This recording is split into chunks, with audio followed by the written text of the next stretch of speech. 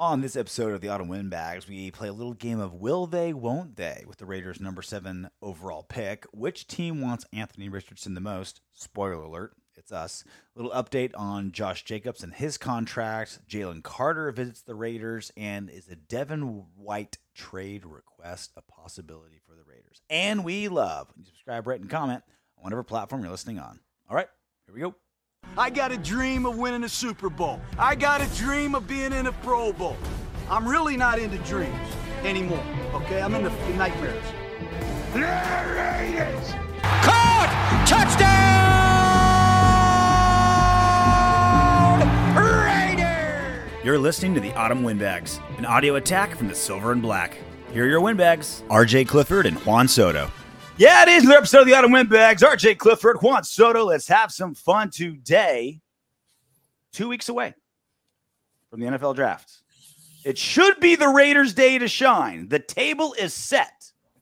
The plate's there. Get your salad fork, your entree fork, the little weird hook butter knife for the roll. The little butter knife for the roll. The little skewer the shrimp utensil that's on the top that no one ever knows what to do with. You know, they start picking their teeth with it. We've got every possible utensil in this upcoming draft. 14 picks currently. I'm hoping we get even more. Now we just got to eat. Now we just got to go to the buffet and pick the right items and not get full on mashed potatoes out of the gate like a dummy. We got to be at the carving station. It's double down. Hit me. Give me that ribeye. Give me another. Give me. Go. Roast beef. Bam. Roast beef and salad. Just push all the roast beef down. Well, you got to do the cool down plate. That was my big move. Was the cool down plate. So you'll do instead of a buffet, and you'll have the the prime rib, the shrimp. You'll mix in some you'll get a little a vegetable or a carb every now and then, but just a really nice one, with a little bit of cheese on there. Mm-hmm. And then plate 3. You go vegetable. You go cold salad because it gives your body a chance to kind of it's like a cold plunge. It kind of resets your system. Mm-hmm. It's like stretching. I think we talked about this on Thanksgiving. You gotta have that cold vegetable plate to kind of settle everything down and just reset. Bam, you're ready to go. I like it, man. Just get your arms up on your head. You just wiggle back and forth like Kobayashi. Just kind of get all that shit down. I would love nothing more than to see you at Thanksgiving actually doing that. I do. I did it at your house.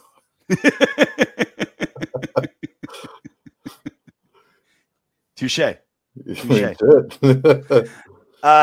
So question of the day, a little fun one. Who you got? Nate Diaz or Jake Paul? It's actually happening. UFC's Nate Diaz or ex-UFC's Nate Diaz. Jake Paul, YouTuber, they're throwing down. August 6th, pay-per-view on DAZN. 185 pounds, 8 rounds, 10-ounce boxing gloves, boxing rules. Ooh, 10-ounce gloves, huh? Yeah. Yeah, man, just 185 is way too heavy for Nate Diaz. Mm-hmm. It's way too heavy. He walks around at just 70, 75. I guess a gain weight to make 185. And Jake Paul's, he's just going to be too big. You'll muscle him around. Yeah. Nate Diaz is getting the shit pushed in.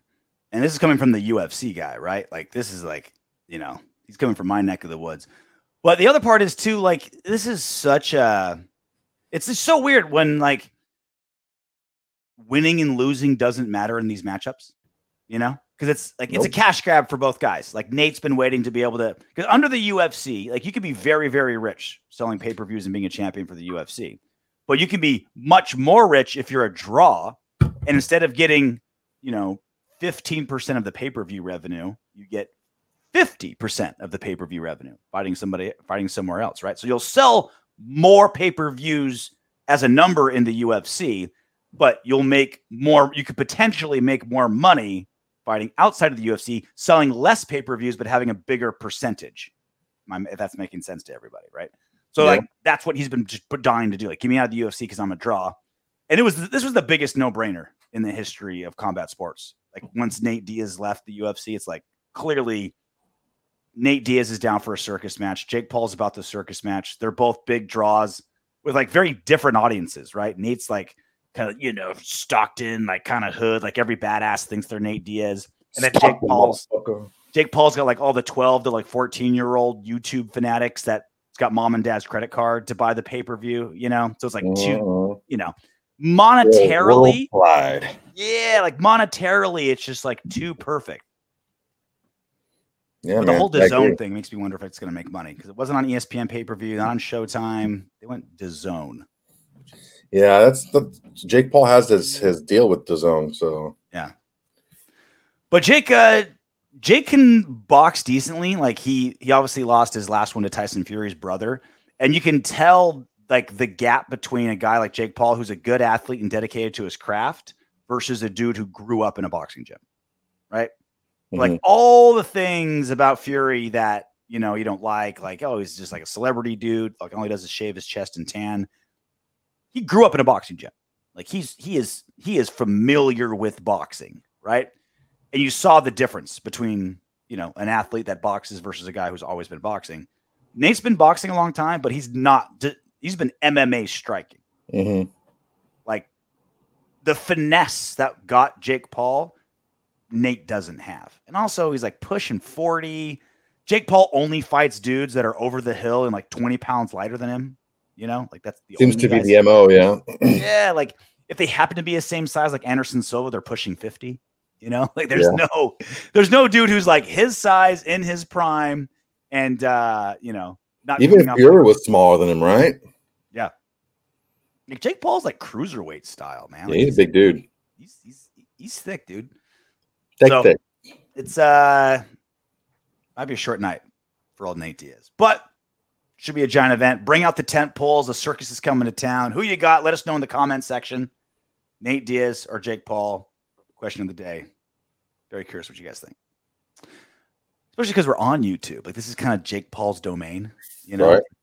It's like we're going into Stockton and hyping up Jake Paul. It's like us on YouTube.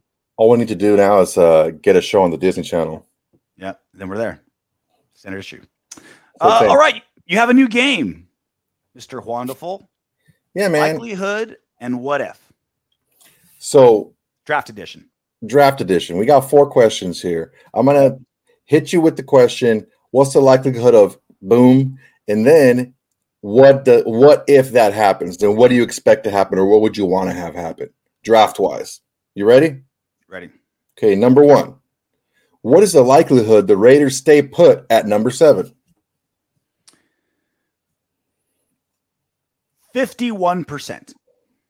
Gotcha. I think slightly above 50-50 shot. I think, and we'll get to Anthony Richardson here in a little bit. They've showed a lot of interest in him. This quarterback market outside of the top 2 is all over the place. Like all the like boom or bustiness of Anthony Richardson, that can mean a guy, teams can get desperate. I like bustiness. Right? You love it. I love the boomy. You love the busty. And then like Hendon Hooker as well. Like he should be a second rounder, but it's just how quarterbacks are desired in the NFL, right? I think they would stay at 51 and just take a really, really good defensive player. That's what I think. But again, I'm 49% sure they'll do literally anything else other than that. Mm-hmm. Cool. What say you? I think it's a little bit higher. I think that they'll probably the likelihood of them staying at 7 is about 60%. Okay. Followed closely by trading back at about 35%, and there's that 5% chance to get a wild hair up their ass, and they trade up to number 3. But that's my next one. What's the likelihood that the Raiders trade up to number 3? 10%. Yeah, very low. 10%. Just so many holes. It's very I hate using the term, but it's very unpatriot way to do that, right? Mm-hmm. There's so many holes. Do you get like going up to number 3 is going to cost a ton. A ton. Just a ton, dude. What the Panthers had to give for 1, and you're going just like 2 spots below that. Like you're trading the future. I mean, you're giving up. So like you probably have to give up a player, like probably say goodbye to Hunter Renfrow, right? Like it's going to be it's just so much It's gonna be a lot for the randomness of these players, right? Like it's like there's even like the can't miss prospects. They miss all the time, like where the last few, like, oh, you're not going to miss with this guy, Joe Burrow, Trevor Lawrence, like they've hit, right? But that's not always the case. Like how many guys that just completely torpedo. Look at Kyler Murray. Kyler Murray's showing flashes, but it hasn't been all that great. It just feels very un-Mick Ziegler to throw the world at, was it Texans at 3, right? Throw the world at the Texans at 3. No, it's Arizona at 3. Arizona, like throw the world at Arizona for the third best quarterback in the draft. Yeah. You know what I mean? It would be. That's what it would be. The third best quarterback in the draft. All right. What do you say? Like I said, 5%. It's very low. Ooh, I was generous with my 8. What did I say? 8 or 10? Yeah, I think it's a very low possibility. The only way I see them doing that is if, for some stroke of miracle, Stroud and either Stroud or Young doesn't go in the top 2 picks, so they're available at 3.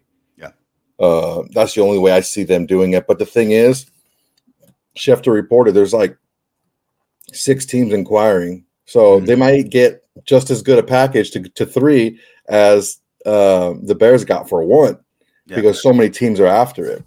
All right, let's move it along. What's the likelihood that the Raiders trade back in round 1? So, to answer your question, what's the difference between 3 and 4? Trade back in round 1, and 4 is trade back into round 1. So they pick their first pick, okay, and then they trade back in late. Got it. So they. Okay, let me hit you with a scenario. Okay. Let's say, for example, we trade fucking Belichick wants Richardson, and he's available at 7. Okay. He says, okay, we'll give you pick 14, pick 42, a 4th and a 6th rounder. So we'll give you a 1 and 2, a 4 and a 6 to move up 7 spots to get our guy. Okay, fine. We pick at 14. Okay.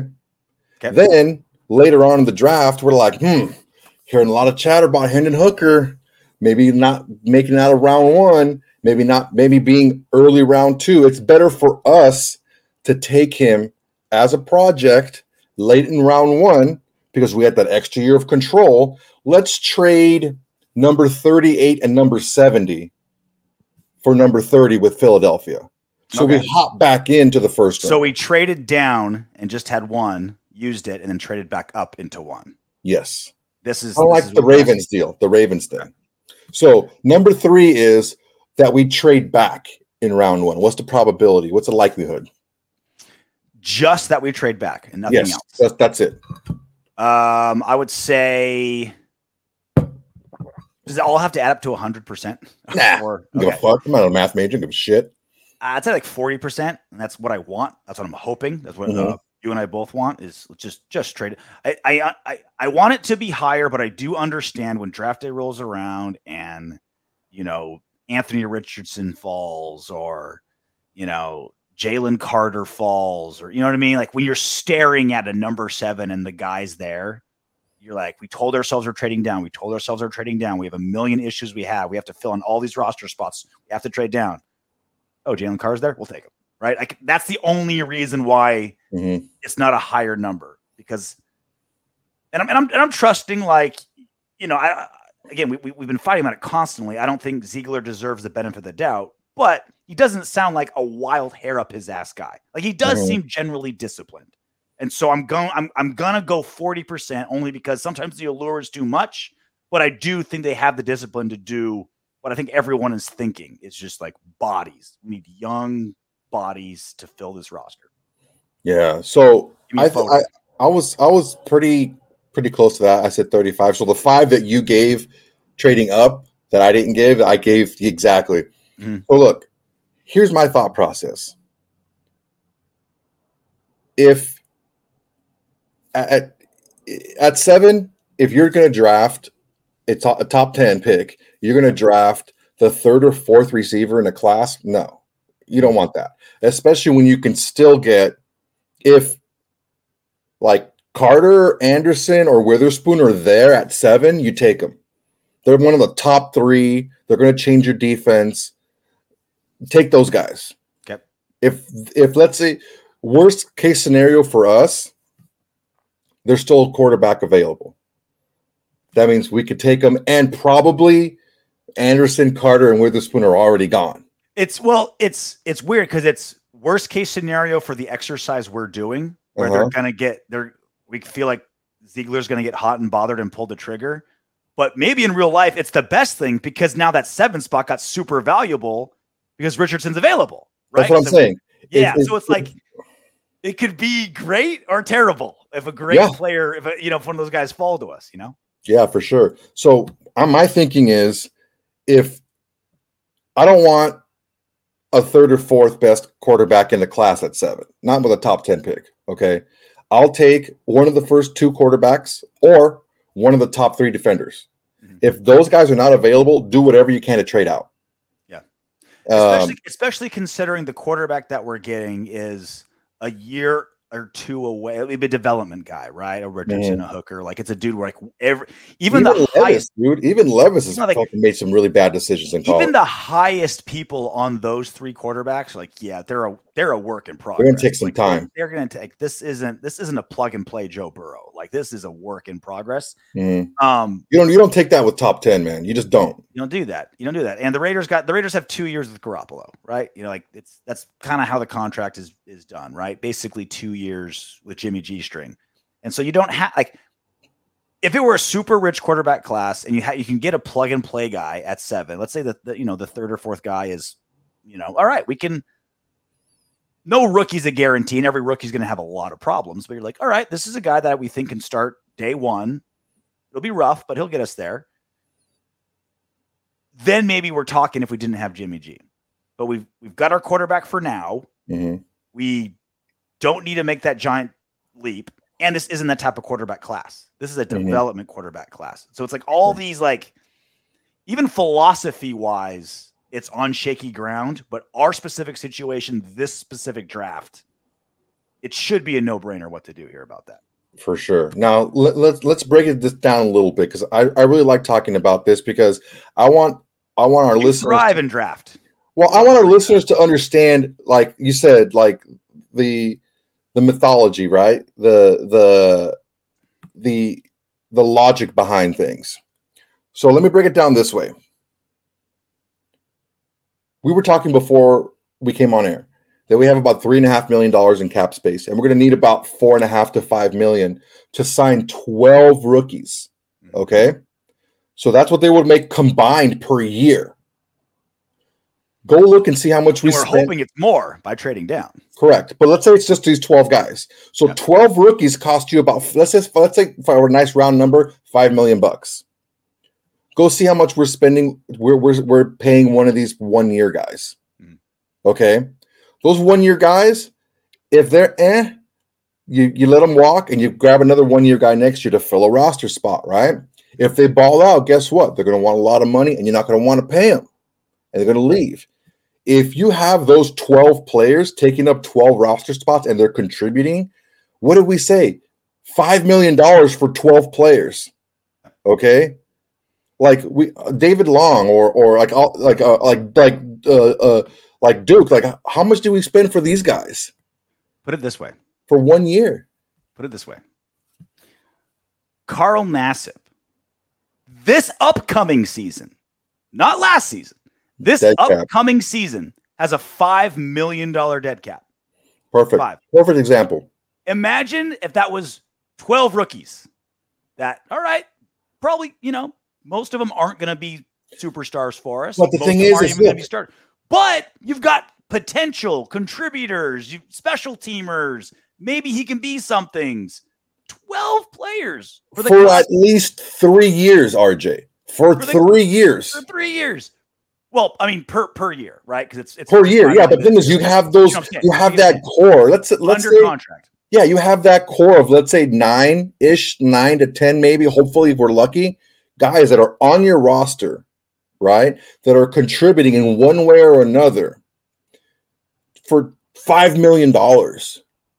right? Instead of paying dead cap hits or paying, these guys that we're getting off the scrap heap for $1 million. Like what's a veteran minimum getting? What's a veteran getting to get $2 million a year? Like some slapdick that's maybe going to play, maybe not.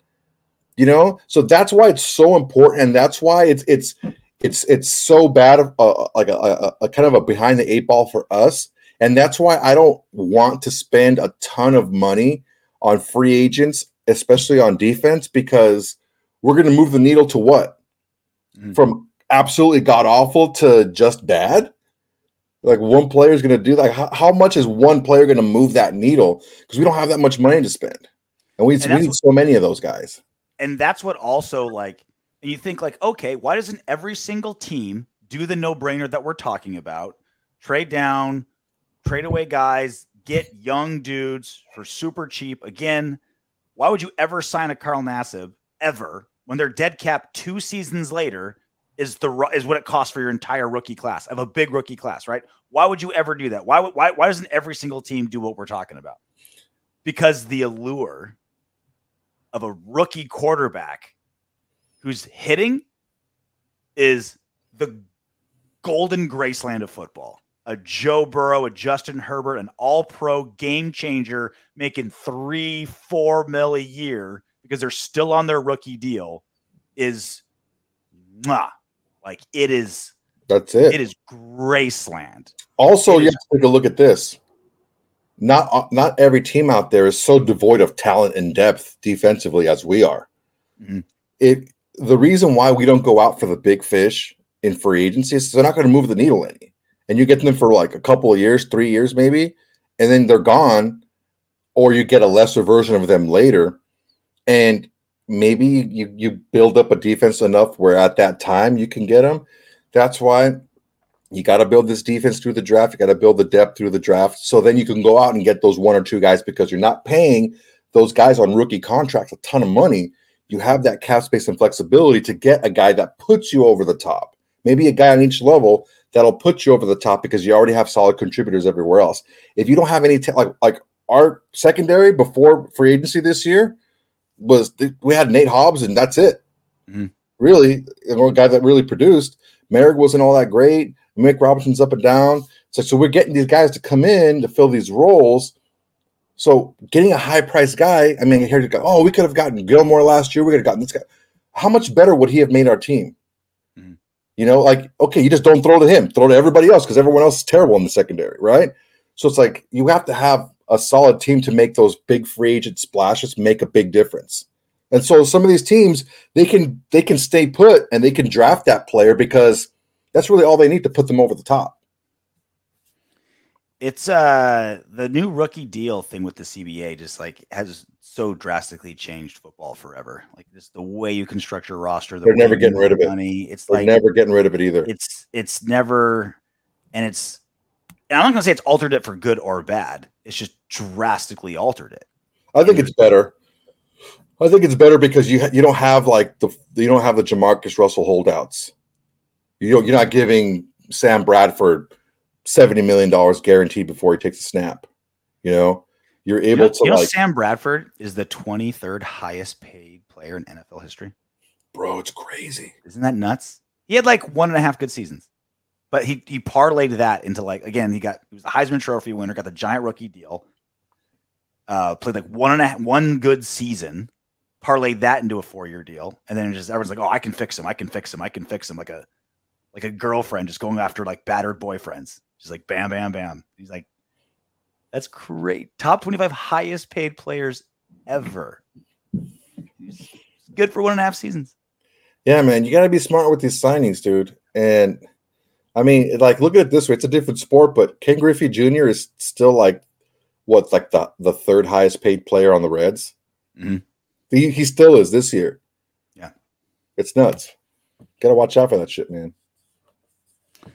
It's and again, it goes back to I keep saying it and it doesn't catch on. I feel like I'm the only one saying it because I'm also not talking to scouts and stuff. And I don't understand look, this is why there's giant personnel teams, scouts all over the place, regional guys, college guys, free agent guys, like guys assessing talent, tape dudes, just giant armies of personnel, because this is so important. Because what you do at number 7 and 12 and 48 and 92 changes franchises, right? It absolutely changes franchises. And so that's why there's just so much personnel going into this, deciding who we're going to pick in the drafts. But I'm telling you, man, it's way, way more crapshoot than science. It really is. Like, you show me one GM, you're like, yeah, this guy's way better than most guys. There's really not. There's terrible drafters, and then there's everyone else. There's not one GM where you're just like, oh yeah, this guy always gets it. Like, guys get lucky. We talk about the Patriots all the time. Why do they hit all the time? Because they get a ton of picks. 13, 14, 15 picks, right? It's because compensatory drafts, they're great at that. They're always like good at trading their own guys away for draft picks. Like, that's why they hit. Nobody had, like, I'm sure if you did like a hit percentage, like there's GMs that are batting, 580 and GMs that are batting 420, right? But it's minuscule. Like, it's just a randomness, right? But no one's going to think that way, right? Like, no one's going to like believe that it's a crapshoot. And so they spend all this money on personnel, all this money on scouting. They put so much work into it, and you're supposed to, right? There's some science to it, but it is such a crapshoot. And plus, would Patrick Mahomes be Patrick Mahomes if he wasn't in Kansas City, if he wasn't with Andy Reid, if he didn't have Travis Kelce, if he didn't have Tyreek Hill before, right? Like, would that have been the case? Would Tom Brady have been Tom Brady without Bill Belichick? That's the other part too. Even if you get like, oh, this is the best guy in the draft, is he in a place where he can flourish? You know what I mean? Like, let's say we drafted Devin White, right? Back then, right? Let's say we did. Would he still be Devin White on a defense as devoid of talent as ours? Because now he's, you know what I mean? Like, would he still? Look, talent is talent. Great player. Talent is talent, but I don't know that he'd be an all-pro. Would he have had the production that makes us? Because he could still have the talent, but then we'd be like, oh, he was a guy that had a good 40 time and like had the athleticism, but he just wasn't able to pan out in the NFL. Or was he just on a team that didn't let him flourish? You know what I mean? Those are like, you start going down that rabbit hole, and there's just 17 layers of the universe that you just can't fathom. And so, like, it's just so that the numbers are so huge and random. It's like, I get why all the effort's in there, and I'm glad they're doing it, but the draft is a fucking crapshoot. Make no mistake about it. Yeah, Go numbers. Yeah, the way it works is like you have like the player personnel guys.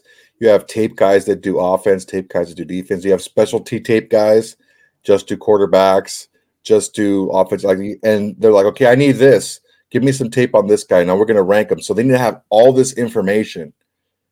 And what's their best 5 plays or the worst 5 plays?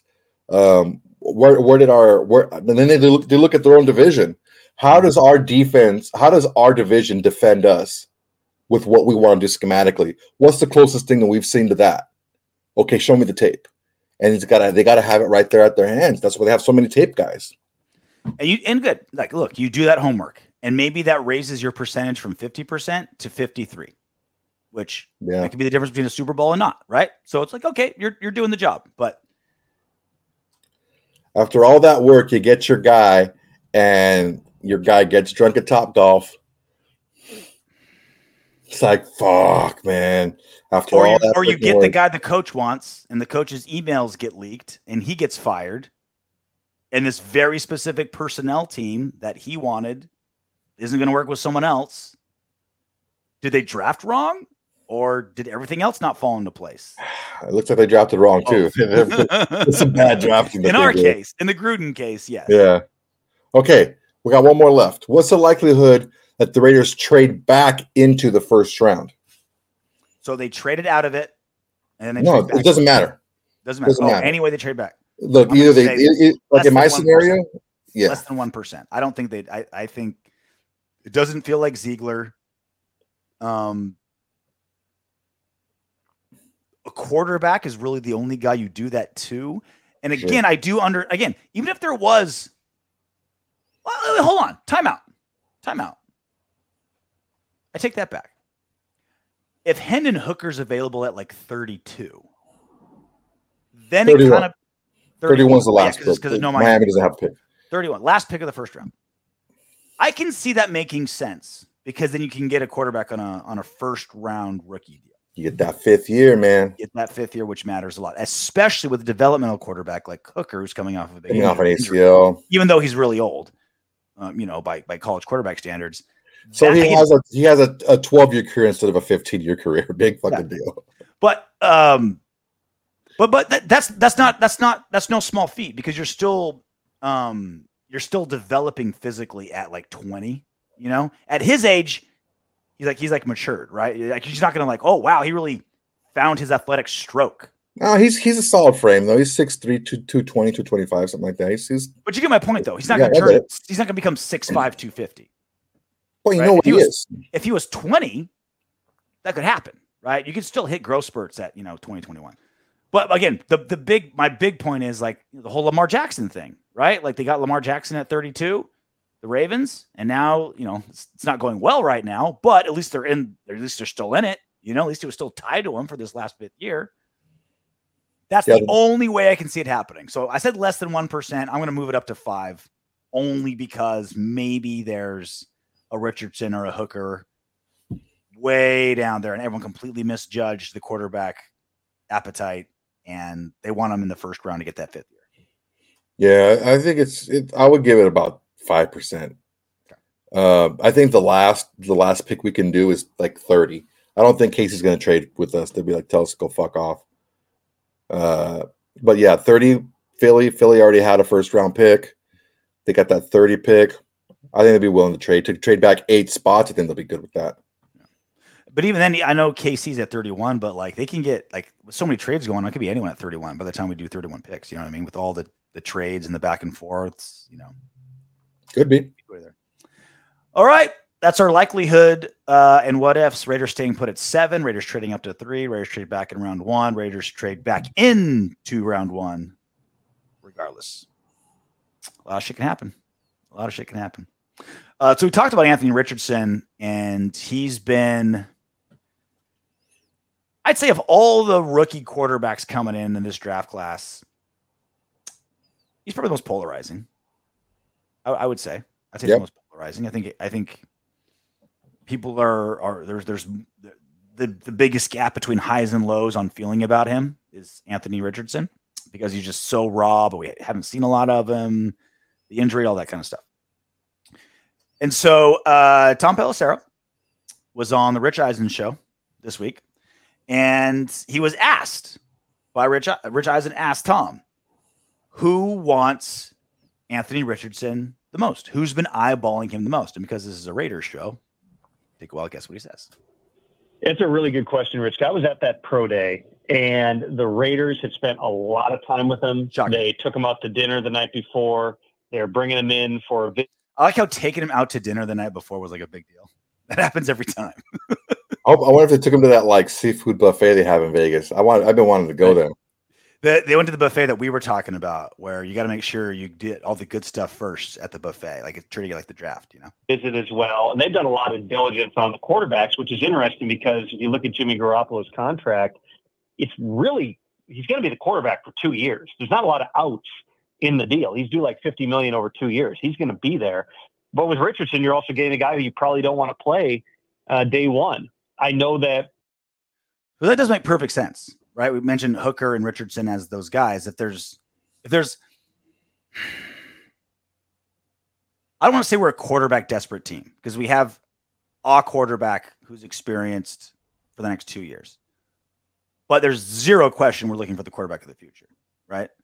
For sure. And so we are uniquely in a position to get a Hooker or Richardson. I would say more than probably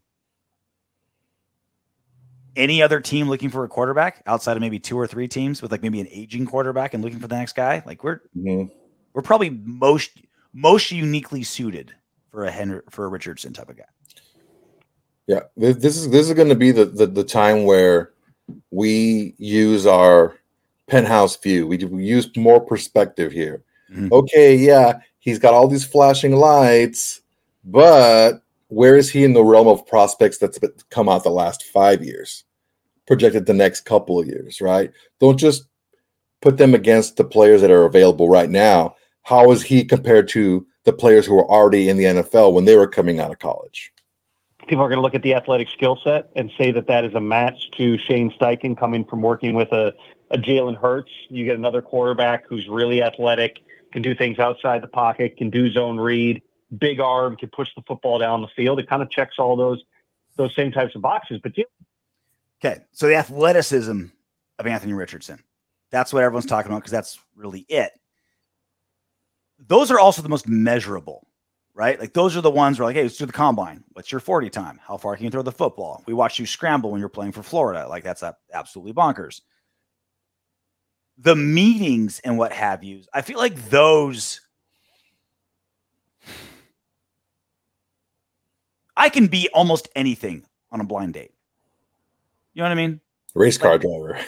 Dude, what was that? What was that Vegas commercial when he's on the phone and he's like every single girl he talks to, he tells me something different. I'm a cage fighter. I'm a big game hunter. He's on his cell phone and the girl's looking over there. He's like, 10 million? No, it's not enough. One of my favorite commercials, right? Well, you know what one of my favorite ones was when you see the kind of like European, like Spanish looking dudes, and they're partying with a freaking like a trophy, and then they go back to their room and it was like a vase for like the flowers. Champion. Yeah. Dude, that was a great fucking commercial. Dude, those Vegas commercials are great. And that's exactly my point, especially in Vegas. I could be anything in a meeting with the GM and a coach, right? Oh, I love God, family, and football. In that order. Nothing else matters. I'm a simple man. I have simple pleasures. That's all I like. Like butter in my ass and a lollipop in my mouth. Like, oh, let me take a ribeye, a salad, and a mineral water. That's what I'm going to have at dinner. Tomahawk, bone in, please. Like, so when you start talking about the tangibles, like those are pretty measurable, right? And then you go into intangibles. Those are really almost impossible to measure, especially when a guy like Anthony Richardson has so much writing on it. He's having these things. So, look, I'm not saying it's pointless, but how much are you going to be swayed by meeting a player? And I guess we'll see how much that affects these guys when the draft rolls around. Jalen Hurts has played a lot of football at Alabama and Oklahoma. And Jalen Hurts' mindset is rare in terms of the seriousness with which he approaches the game. With Anthony Richardson, he got really 1 year of tape. And he didn't really, I talked to the head coach down there prior to the pro day, was saying, he was coming off an injury. He didn't even get a normal spring. He just kind of went out there and made things happen. I've seen, the comparisons to Cam. That's another big part too, right? That we're talking a very, very small sample size, a tiny sample size and what Anthony Richardson's capable of, and also shrunk down by that injury. So it's like, all right, just go out there and be an athlete. But the real question is, and this is what I'm very curious what you think of, is like, does that hurt him or help him? Because you're like, all right, look at the production that he had this season. It wasn't amazing, but he did it off an injury with no preseason. But so you'd think, okay, that makes him seem better that he was able to do what he did with limited access. But on the flip side, it's like that tells us nothing about how he's able to handle a college offense. How are you able to grasp an NFL level offense, a Josh McDaniels NFL level offense, if you've never had to do it? Well, Josh McDaniels has been successful with young quarterbacks. He's won games with young quarterbacks because he's able to scale down his offense and tell and break the reads down, like chunk the reads out a little bit. Okay, maybe it's not going to be like college where you're only reading a third or half the field. Maybe you read 3/4 of the field, but your keys are really simple, really basic keys, right? Yeah. I think his athleticism is going to be a huge positive because something that we haven't had for a long time here at quarterback position is the off-schedule plays, where we've been able to be stopped in second halves. We've been able to not have good games throughout the game. We take dumps probably once a year. We take a huge dump in the game where we get wiped out. It's because usually it's a coach that understands either the player or the offense really well. So they're able to stifle that. When you have a player like Anthony Richardson, you can't game plan for that. because he can make shit happen.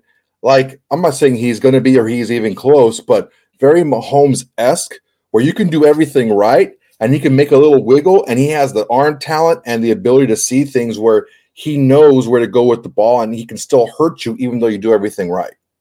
I wonder how much that jives with Josh McDaniels, because like we heard, his last year with Mac Jones, like he was fining Mac Jones for scrambling. And when like he was telling Derek Carr, like literally just do this, like here's the plays, like here's the run, here's the pass, that's it, right?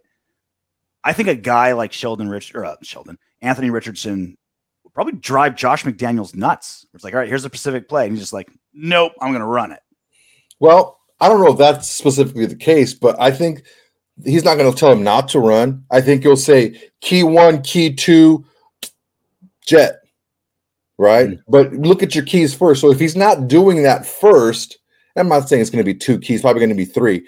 But if he's doing that first, I still think he'll allow him to run as long as his eyes are staying downfield, as long as he's staying in a throwing and attacking position with the ball. And I think that's going to be okay. I don't see him having a problem with that. All I know is because it's Anthony Richardson, they're going to be called the Florida Keys. Oh, Jesus. Cam Newton, he was the best player in the country. Or Patrick Mahomes. Patrick Mahomes was off the charts smart and had thrown like 100 touchdown passes at Texas Tech. This is a different type of a thing here. So that's the other thing, too. I'm not hearing all these comparisons that Pelissero is bringing up. Like, oh, he's like Cam Newton. No, he's like Patrick Mahomes. I'm not seeing that often because those are pretty stupid comparisons. I've heard the Cam because of the school, because Cam went to Florida before he transferred out. Mm-hmm. He's a dual threat quarterback, big quarterback, fast. Cam Newton was a little bit bigger. He's like 6'6". Thicker. I think thicker, bigger, wider. With 2 C's. Yeah. I think that Richardson's faster, definitely, much faster than Cam. But it kind of shows you what you can get, because I mean Cam Newton was the most like the best player in the NFL, voted by the players. Mm-hmm. 1 year, MVP, went to the Super Bowl. So do you learn from that? Do you learn by how he got hurt, by how he was used? Well, right? I think what Tom was saying is like Cam was already way better in college. It's not like he turned into this guy. Like he was a Heisman Trophy winner, right? National was he? I would say more developed in college. I wouldn't say better, but more developed in college. I would say both. I would say definitely, maybe not pure raw speed, but he certainly produced far better than Anthony. Yeah, I can see that. Did. You know what I mean? Like he's like, there's no question. There's no question he was like the best player in college. Yeah, but you don't take a player like Richardson for what he's done and what he's doing now. You take him for what he can be. But I think that's Pelissero's point, is like you are gambling on Richardson. Like with Cam Newton, like it was a pretty, every draft pick's a gamble, but he was pretty damn safe at 1 that year. Yeah. Anthony Richardson is not, right? Like I can't, like that's like, okay, all signs point towards him being good now, and a lot of signs point towards him being good in the future. With Anthony Richardson, it's like he's probably going to suck for a season or 2, right? Like best case scenario. Well, yeah, season 2 or 3 is when we start seeing something. Yeah, the best case scenario, the last quarter of season 2, and he's still going to be pretty bad. It's a classic boomer bust type of situation. I know people are going to be wowed by just the talent, and you stand there and you look at him. He's a big guy. Like he's a big man. But this is, would you normally be talking about drafting that guy at number 3 overall? It's a challenging sell from a risk standpoint, but again, it's a quarterback driven league. There's value in building around the young quarterback, especially if it's somebody who can be in front of him for a little bit here. It would not surprise me at all if Anthony Richardson is top 5 pick and maybe even number 3. So I think it's that very last 4 seconds by Pelissero is kind of like the point of what I'm trying to get to here with everything. Is like there's all these issues with Anthony Richardson, all these what ifs, all these maybes, all these things you don't know. There's no way he should be taken 3rd overall. But because of how the league views quarterbacks and because of how rookie contracts are built. People make that move because if he hits, our franchise is set for years. Oh yeah. And for the for 3 or 4 of them, we don't have to pay shit. Yeah. That's where these crazy risks come from. Bro, 5, because that 5th year they're going to exercise the 5th year option. Well, and my point being, he's probably not going to play year 1, probably not a lot year 2. Gotcha. We have him under contract for 5 years for pennies, right? Like, yeah.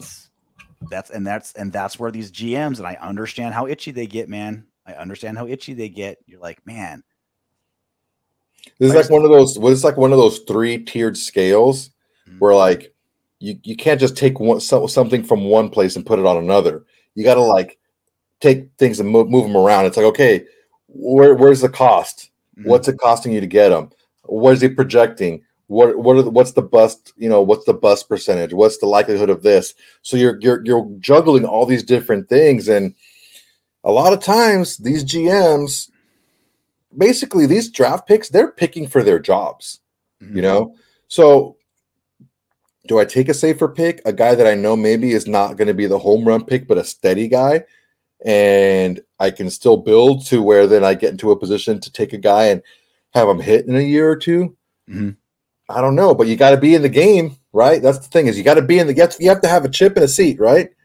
Well, if you get fired, you don't have that. So if you swing and miss on Richardson, you're probably going to get fired, and you're not going to have that chip. So I can play it safer and stay at the table longer, and because then you never know what's going to happen. Get a good run of cards. So that's kind of the thing going behind. I mean, a lot of the listeners and the fans out there are like, oh man, you got to get this from that. That's all well and good when it's not your job on the line. You know what I'm saying? And we've heard Ziegler talk about, I'm not going to sacrifice what is best for my job for what I think is right. So like that sounds encouraging, but again, it's easy to say when it's not your job on the line. It's harder to do when your job is on the line. Yeah, what's he going to say? It's like, well, I'm really worried about losing my job, so I'm going to play really safe. Right down the middle. Whatever Mark Davis tells me to do and nothing else, because I'm going accustomed to a certain lifestyle with my new paycheck, and I do not want to lose it. Like, my wife will leave me. I'm not making X millions of dollars a year. Like, what's he going to say, right? Right. Well, let's talk about the first round that the Raiders did hit on. Josh Jacobs. He didn't pick up his 5th-year option. Franchise tagged him, paying him $10 million next year as of right this second. Unless he's extended, traded, whatever. We're on the hook for $10 million for a running back, albeit one fucking great running back with the Raiders tattoo, all Raider, leading rusher in the NFL last season. Hard-earned rusher last season, right?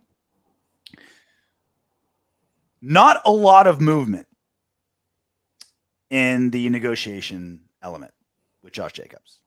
Jacobs said that, look, I will accept being franchise tagged if you guys prove to me that this team's ready to win. I want that long-term extension. Otherwise, I want some guaranteed money. I want some stability. I want some years ahead of me, right? I kind of understand not seeing a lot of movement now with the draft coming up. I'm sure that, that Raider office is pretty busy with all those draft picks to go on, right? Mm-hmm. What does the silence tell you? Because the silence is deafening coming from the Jacobs and Raiders negotiation table. There's nothing going. You can hear a pin drop there. Well, the silence tells me exactly what you said. You know what? We've gone as far as this negotiation is going to take us right now. Mm-hmm. Let's table it. Let the two sides cool down, and then we'll revisit it later. I don't think this is going to be something where, I'm not going to negotiate during the year. I think they can still do that. And I think they still will do that. Ziegler's been known to get deals done mid-season and stuff like that. So I don't see there being a huge hurry to get this done because we have, all the season. Not like anything, with rare exception, Odell Beckham comes to mind, where it's like they paid him $18 million. Who was offering 17, and they had to beat him to make 18. outside of I don't think anyone was offering more than like 5 or 6. That's my point. Like, who the fuck was offering 17 where they felt like you had to play 18? You know what I mean? That's the beauty of negotiations is it's not what you think you're worth. It's what someone else is willing to pay. Right. Yep. And the NFL and the thing going against Josh Jacobs, the thing going for our, the good of our cap space, that the NFL continues to devalue the running back position every single season. You look at the last few running back free agents that got big deals. Christian McCaffrey, 4 years, $64 million. Alvin Kamara, 5 years, $75 million. Derrick Henry, 4 year, $50 million. He ain't getting anywhere near those, right? Those days are not long gone because football goes like this, and maybe running backs will matter down the future, but those days are gone for now. What do you think Josh Jacobs is asking for? And what do you think he'll settle for? I think he's asking for at least. Do you think he's asking for those numbers? I think he's asking for 4 years. Okay. I think he's asking for 4 years. I think he's probably asking for in the 50 to 55 range. Like 30 guaranteed? Around there, yeah. Yeah. I think if I had to guess, if I had to put a guess on it, it should be right around there. I think he wants those 4 years. I think he really wants those 4. That I don't want to do. And it hurts. I know. That's where we're sticking. I don't think they want to do it either. I don't think Mizzigran wants to do 4 years either. I think that you give him, instead of, okay, look, we can franchise you for 1 year for $10 million, or we can give you 2 years for 24 with 15 guaranteed. Well, Tony brought up that exact number. Vinny Boxignori of the Las Vegas Review-Journal, and whenever he says something like, the Raiders might be interested in, or I think maybe the Raiders might do this, he's kind of like a mouthpiece for the Raiders organization. Like when he says something like that, it's coming from a good spot, right? I don't think it's coming from his imagination. I think that's him thinking, all right, let me put this out there and see if, Josh Jacobs camp, or Raider Nation get behind it. So from the Las Vegas Review-Journal, Vinny wrote, and while the Raiders might be interested in adding a guaranteed $6 million to the $10 million Jacobs is guaranteed for this year, but spreading it out over the next 2 years and would essentially amount to a 2-year, $60 million contract, would Jacobs be open to that? So exactly what you said, right? Instead of 15, 16, right? So more or less, instead of $10 million for 1 year, how about $8 million for back-to-back seasons in a 2-year contract? I fucking love this. This seems like something that Josh Jacobs would go for. It gives us another like kind of 2-year window with Josh Jacobs. Because again, did we discover last season the new Josh Jacobs that's going to be around for the next 5 years? Or is this just a blip and a super motivated Josh Jacobs that we're never going to see again? Right? Mm-hmm. He stayed healthy all season. He never did that before. He had breakaway speed. We never saw that before. 900 yards after contact. Never did that before. Started pass catching better.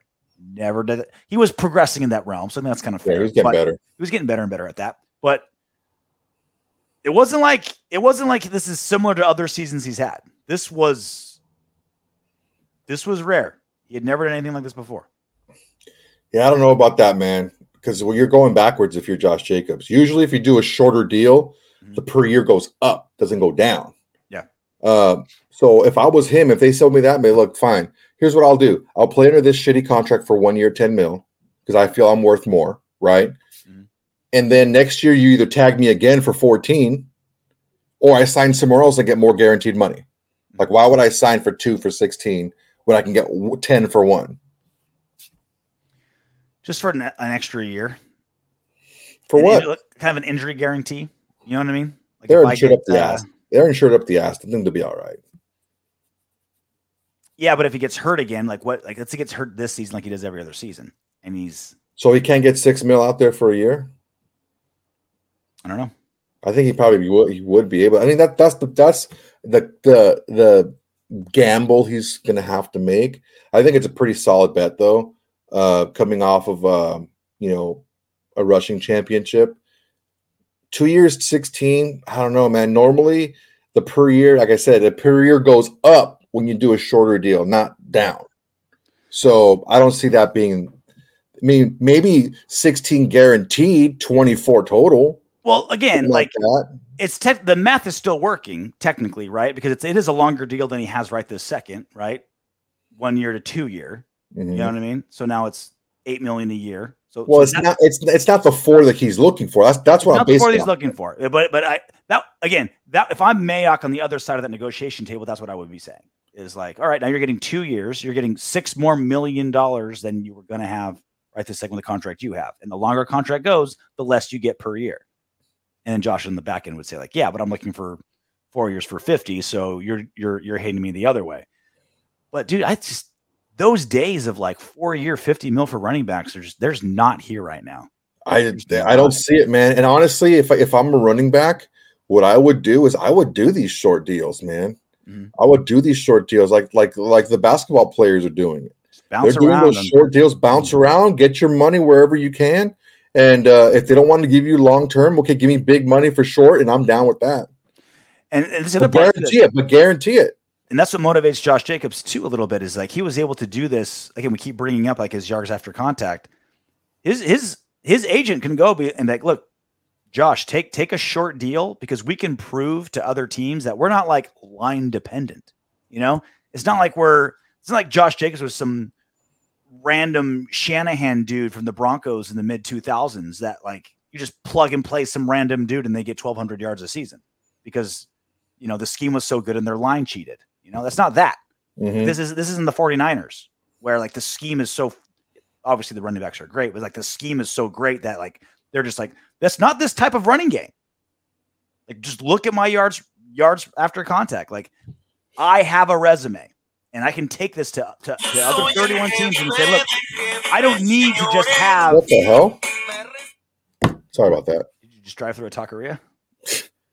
No, I got a freaking text and I tried to shut my phone off and I actually opened it. My point being, Jacob's agent can say, like, my skills are independent of scheme and line because I've proven like multiple different schemes, multiple different lines, you know.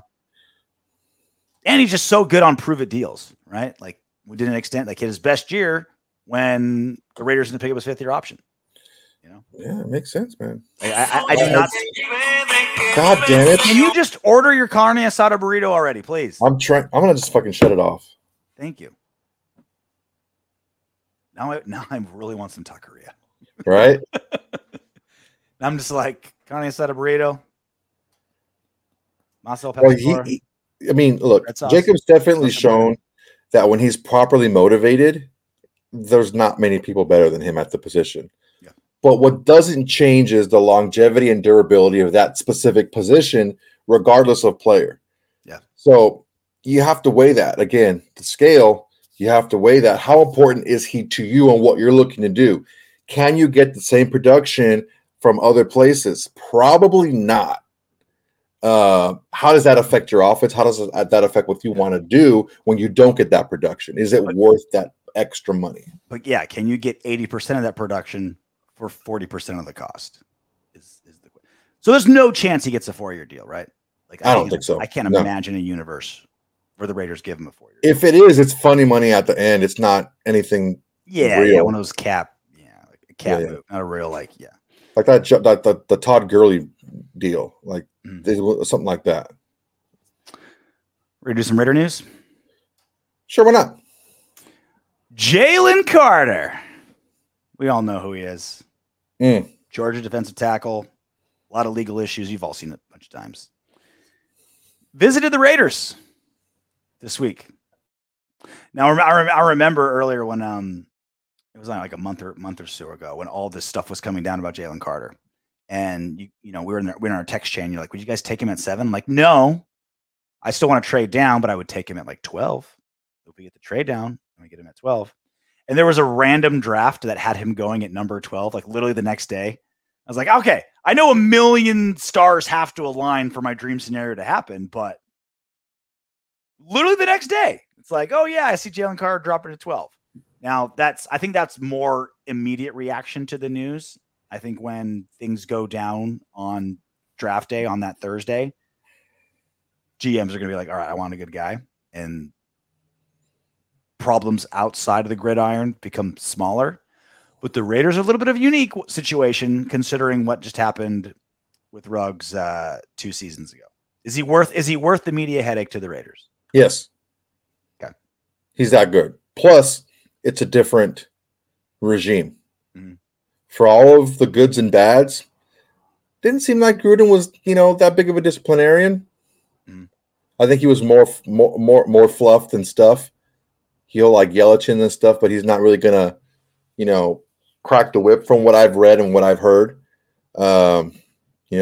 Ruggs had issues driving, quite a bit. Arnett had issues with outside influences quite a bit, and really nothing was ever done about it. I don't see the current regime being like that. I think if you take Jalen Carter, okay, and that was my draft kind of process going in. If you can get one of the top 2 quarterbacks or one of the top 3 defenders, stay at 7. If those are not available, trade out, right? Mm-hmm. So Jalen Carter is there at 7. You take Jalen Carter, right? Bless you. You take Jalen Carter, okay?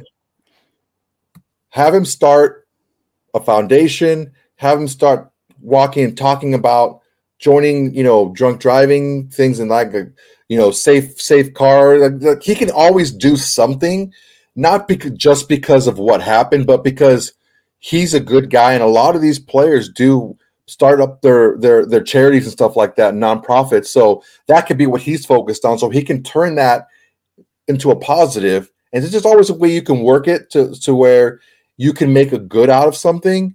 But you have to get out ahead of it. Yeah, it's not. I'm with you in that. Yeah, it's a new regime, and functionally, it's completely different than what happened with Ruggs and Gruden. But perception-wise, in Las Vegas, it's still Raiders player driving issue, and that goes up to like a Mark Davis thing, right? It would be like a Mark Davis thing saying, "Okay, Davis, president, headache." Yeah, but if we get out in front of it, get everyone together. Okay, here's what we're gonna do. We're going to start this program. We're going to start this. We're going to do that. We're going to raise money for this awareness. We're going to raise money for this and that and all this other stuff. Okay, boom. Let's go ahead and get out in front of this and push this forward and push this new narrative of redemption, right? Well, how old was he, 20? Like, come on, man. Jalen Carter takes the Las Vegas chapter of the Boys and Girls Club to bumper cars. Just being like, hey, guys. God damn it. It can be fun. It doesn't have to be tragic. In other news, Devin White, the one that got away, according to Adam Schefter. This was yesterday. Bucs Pro Bowl linebacker Devin White has in fact requested a trade. Bucs do not want to trade him, but he wants to be traded as he's coming up on his 5th-year option. Now, this is the guy we could have got. Instead, we got Farrell. You think the Raiders make a move on him? I don't think so. Look, like I said before, our defense is not good. Okay, we're pretty bad. We're in the bottom 5th in the NFL, maybe even worse.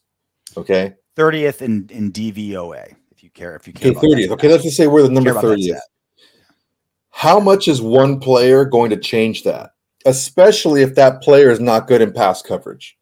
When you bring a linebacker in, he has to be able to cover these tight ends. And not just these tight ends. The tight end in Kansas City that will remain nameless. Exactly. So that's the problem. If we're going to spend big money or big assets on a linebacker, it's like, it's got to be more versatile. Like, you're going to have to do that. Yeah, man. And the thing is look, I still believe in Patrick Graham as a coach. But you have to get him players that can fit his system, that can fit what he wants to do. Is he good enough to coach players to do something different? Yeah, but if you change your scheme too much, why do you have him there if you're not running his shit? You know what I'm saying? So you kind of need to get players that are a little bit more versatile, can do a little bit more. And I don't think Devin White. He's a good player, man. He's a tackling machine. He's fast. He's good against the run. He sheds blocks. He freaking avoids blocks really well. But as far as covering, especially out in space, he's got some issues, man. And I don't know how much better a player like that makes our defense. You don't get a player like Devin White when you're the 30th ranked DVOA defense. You get a player like that when you're like 18, 19, and we were 29th, I'd say. Make him. No, if we were 26th. If we were 15 to 18, that would be he could put us top 10. A player like that, because you already have other players in other positions. But if you're that far back in the list, you need so much more. He's going to take, because plus he's going to want a Roquan Smith deal. He's going to want a big deal. It's basically a 1 year deal, right? It's that. Yeah. You know what I mean? He's going to want a fat ass deal. Yeah. So it's like, what are you getting for him? And how much is he going to be able to help your team the way it's constructed now? The way your defense is constructed now, how much is he going to move that needle for you? Unfortunately, not as much as we would like for the money. Ready for some what up win-backs? Yes, sir. Neil Buckeye. How the fuck can the O-line be below average? We had the leading rusher in the league. They were just outside the top 10 overall, 9th fewest sacks allowed, middle of the pack in time allowed to throw. Very glad you asked that question. One, like we've talked about multiple times, Josh Jacobs had more yards after contact than any other running back. 900 yards. Those were his yards. That was all Josh Jacobs' yards. That wasn't scheme. That wasn't line. That wasn't line coach. That wasn't offensive coordinator. Those were Josh Jacob yards. You hit a guy was unblocked, hit me. I got off that and got more yards. One. Yeah, so that's like what 60% of his yards were all his. Yeah. Look, we have issues on this offensive line, right? Now we think it was like 4. One guy didn't really play all that much. We had for the guys that played, we had 3 players that were above a 70 pass rating, above a 70. We had 4 on the team, and only 2 other teams in the NFL had that last year. But the problem is the 3 interior offensive linemen were not good in pass coverage. I think James and Parham were like in the high 50s, low 60s. And you're going by PFF grades. Yeah. And well, that's what they're talking about too, as you're talking about too. And Bars was like below 40. I think he was really bad. Mm-hmm. So despite that, they were still dead in the middle, number 16, I think, in pressure rate and time to throw. And they didn't give up a lot of sacks. So it wasn't because we had a super mobile quarterback. It's because, they held up enough. And I don't think it's as bad as we think, but there is definitely some glaring needs. I think if we get somebody to slide in to take that Bars spot, I think it'll be pretty good because Bars was definitely killing us. Well, a couple things. I noticed he didn't bring up penalties, which destroyed drives for this O-line. Very highly penalized offensive line. 1. 2, there were moments when they were just outside the top 10. And again, not how much you count PFF grades. I poo-poo those a lot, but that's kind of like the metric a lot of people use. So I'll speak that language with you, but I think they're way overrated for players right? I always use the example, like, hey, if we just sign some like random backup guard from Cleveland, I'll look up his PFF grade because I probably don't know shit about him. So if I want just like a snapshot and one number to kind of give me an idea of who he is, that's what I'm doing. Our players that we watch inside and out, I don't look at those because I've looked at them more than the PFF guy, right? 1. 2, they started off really, really bad and got better as the season went along, which is what we've been talking about constantly. Continuity. Have a bunch of young guys play together often, right? So the line can still be below average, but what I always talk about, trajectory. The one element of this football team that got better as the season went on consistently was the O-line. Mm-hmm. That's what I care about the most. You can play great, but if you're not trending in the right direction, all right, maybe it's time to trade you when your value's high. Or if you're starting to go down, that's even starting to go down. Let's trade you. Right? If you're just kind of stagnant, all right, you're not, you should always be improving, right? It's the one unit that continually trended upward with roughly the same guys. Like there was obviously a lot of movement at O-line. But when they found their guys, like, they generally trended the correct direction. this regime has already proven like they're not going to invest in O-line money wise. Maybe they'll draft a couple guys, but the 5 dudes that we got kind of lined up, I feel like they're going to be the 5 starters week 1. I mean, there's a pretty good chance. Well, Barr's ain't starting. We're going to get someone else in there. But considering how much equity we have to put in the defense, I don't think the O-line is going to be getting a big uptick. So, look, it was a below average O-line last season. Fact.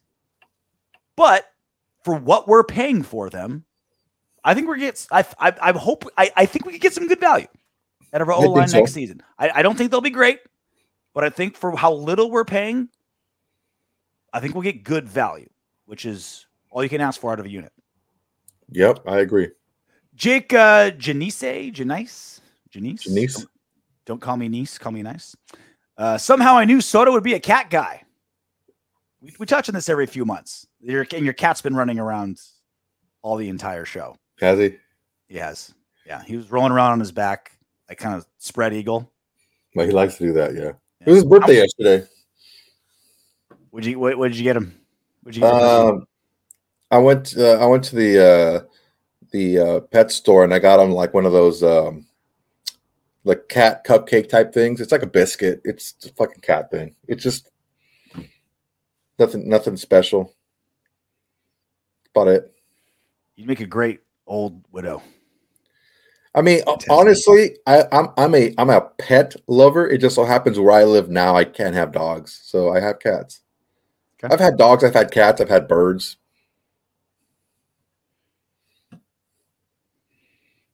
That's about it. Lover of all animals. Yeah, Ventura over here. Yeah, right. Robert Davila. This is a good show, Soto and RJ, but I'm broke. Can't send no coin. We get this comment a lot as well. We appreciate you guys just viewing this. We really, really do. Like, I get so excited when I look at these numbers when people who listen, like, wow, this many people really care and want to like listen to what we have to say, be involved in the conversation when it's live, get involved in the comment section. That's awesome.